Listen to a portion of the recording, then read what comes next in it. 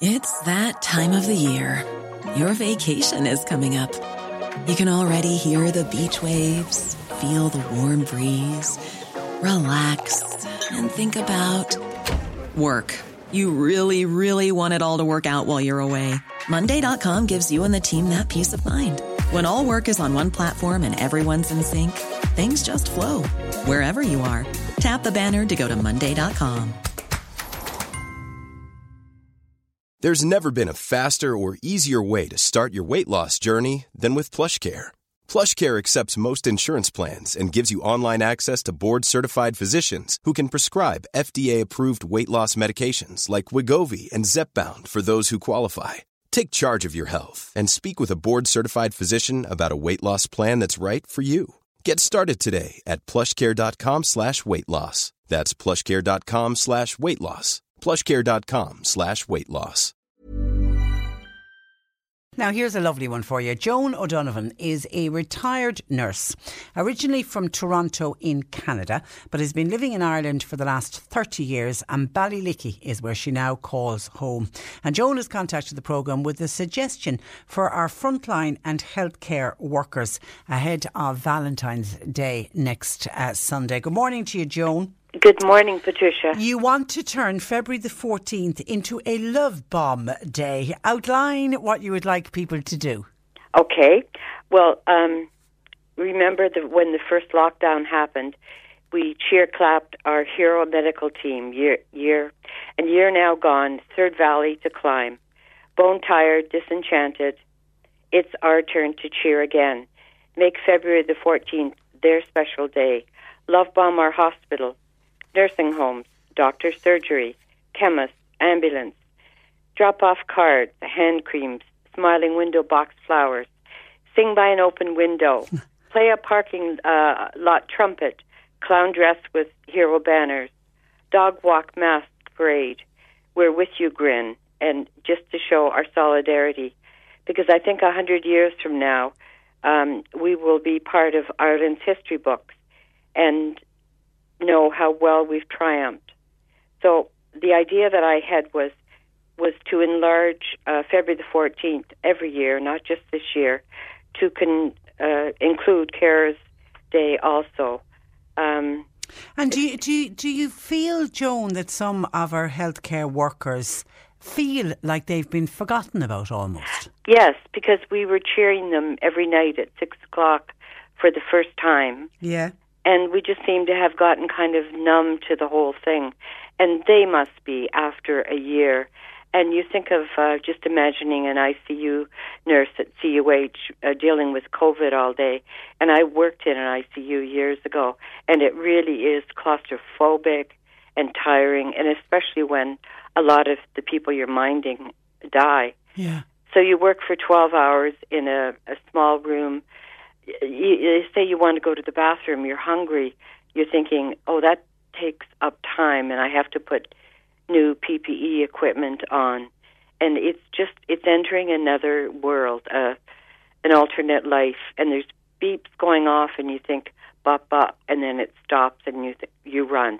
Because the noise, you're always attuned to... the beeps. The beeps, you know. Yeah. The actual body fluids... you think of the sweat coming down your eyes or your nose is itchy and you can't rub it. That's the kind of thing. So for 12 hours, you go have a shower to get rid of whatever COVID and you get dressed and you go out the door and say you get on the bus at CUH. I know the bus. And I'm sure it's different right now, but before you would see people without masks or masks hanging off their ears or under their noses and they're on top of each other laughing and you think, what am I doing? Because they don't care. You know? Yeah, people have no idea. And actually, I think we're going to get a glimpse into it tonight. It's a primetime special where they're going inside an IC unit. And I think we might get a glimpse of it. And, you know, I heard one of the guys working in there saying, you know, we go home and we lie awake.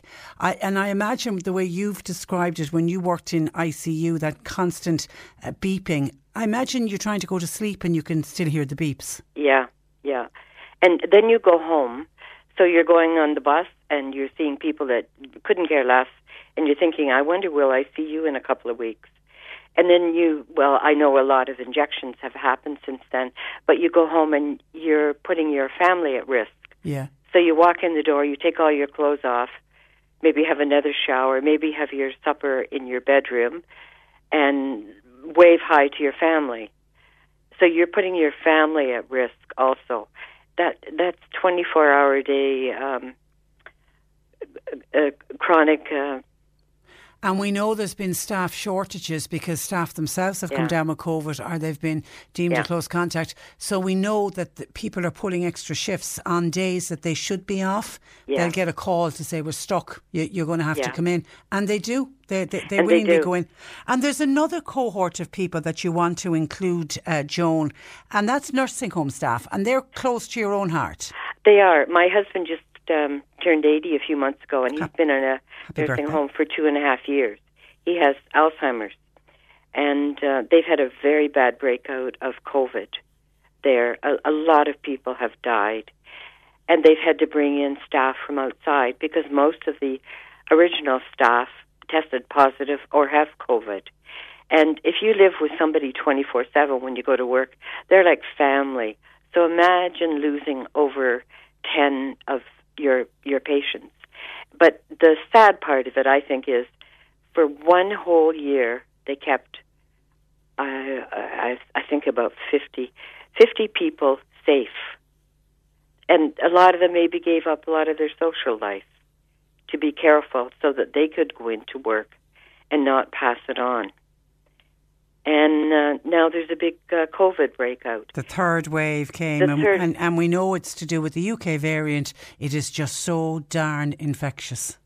Yeah, it's so sad. And when you think it was the horse race, Patricia, because I could be wrong in a few days, but the time they got their shots, you see? Yeah. They got the COVID shots, and they got COVID. Yeah, they got the first one, but they weren't immune. They weren't immune. You're talking about hours too late, like a horse race. It's dreadful. It really is dreadful. And how is your husband doing, Joe? He's fine. Good. He's one of the few. But what I was hoping was if there was somebody online that was very important, could they get in touch with the people in Dublin and say, from now on, ad infinitum, February the 14th is a year, not a day. A day, not only for celebrating love, but also the carers of Ireland. Because 100 years from now, as I say, will be in history books, and the people will be still thought of, you know? Yeah. And why not do that and even pass it on to the EU? Let February the 14th be Hero Day. Yeah, why not? Why not? And Joan, you have an interesting story to share, how you ended up coming to Ireland. Oh, yeah. Well, it's a long time ago now. My husband's a teacher. I was a nurse. We lived in Canada. We had 2 children and a 24-foot motorhome. And we were at a party, and somebody bet you couldn't take that motorhome to Russia. And the next few weeks, my husband was in the embassy in Toronto, in the Russian embassy.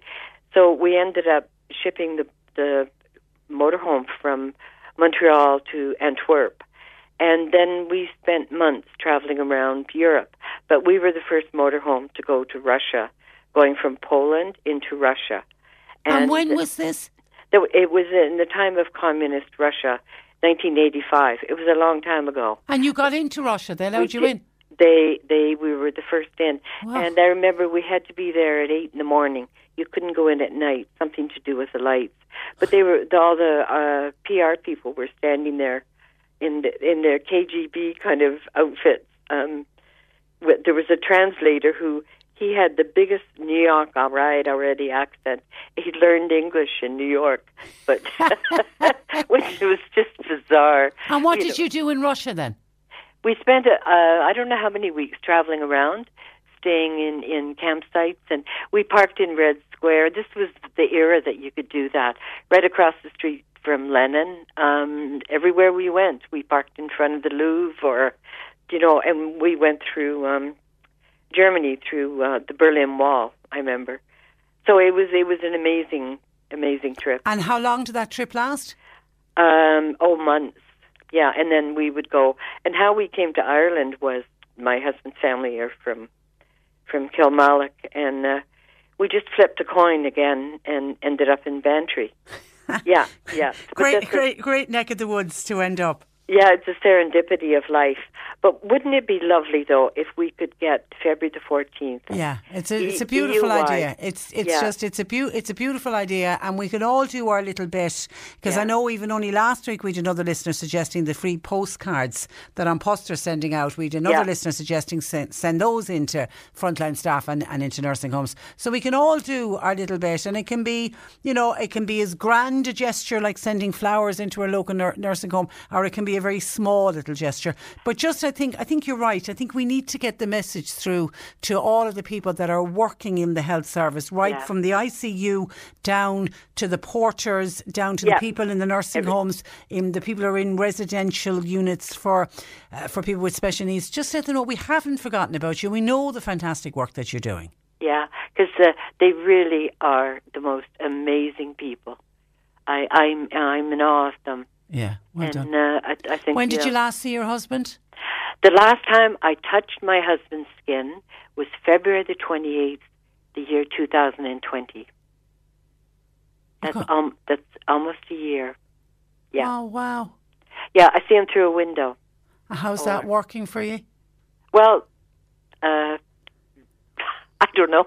You accept it, and I would have a great belief in God, so that kind of keeps me going. What's really funny is on Sundays sometimes families would stop at the window of their family member that was in the nursing home, and you'd hear Bill, and then a lot of people wouldn't be compos mentis, and they would yell yes. So there was people calling names and other people answering, and there are funny parts of it, I know. Yeah. I know. Yeah. Listen, you're a great woman. You've shared a great story with us. I've just spotted the next song is perfect for you, because it's a track called A Good Heart, and that's what you have, Joan. Oh, listen, thank you for that, and thanks for joining us on the programme. Yeah, just tell everybody just to do some little thing. Okay. And just going to say, people can't accept anything that isn't packaged. And flowers would be basically for doctors' offices. They can't have them inside. Of course, but there could be a window box outside. Yeah. That kind of thing. All right. Look Goodbye, after yourself.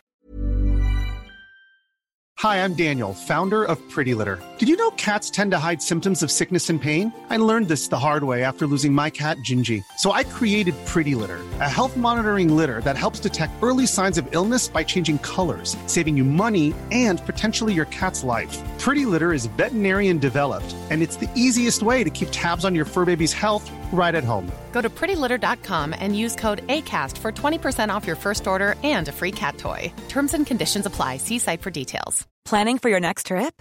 Elevate your travel style with Quince. Quince has all the jet-setting essentials you'll want for your next getaway, like European linen, premium luggage options, buttery soft Italian leather bags, and so much more. And is all priced at 50 to 80% less than similar brands. Plus, Quince only works with factories that use safe and ethical manufacturing practices. Pack your bags with high-quality essentials you'll be wearing for vacations to come with Quince. Go to quince.com/pack for free shipping and 365-day returns.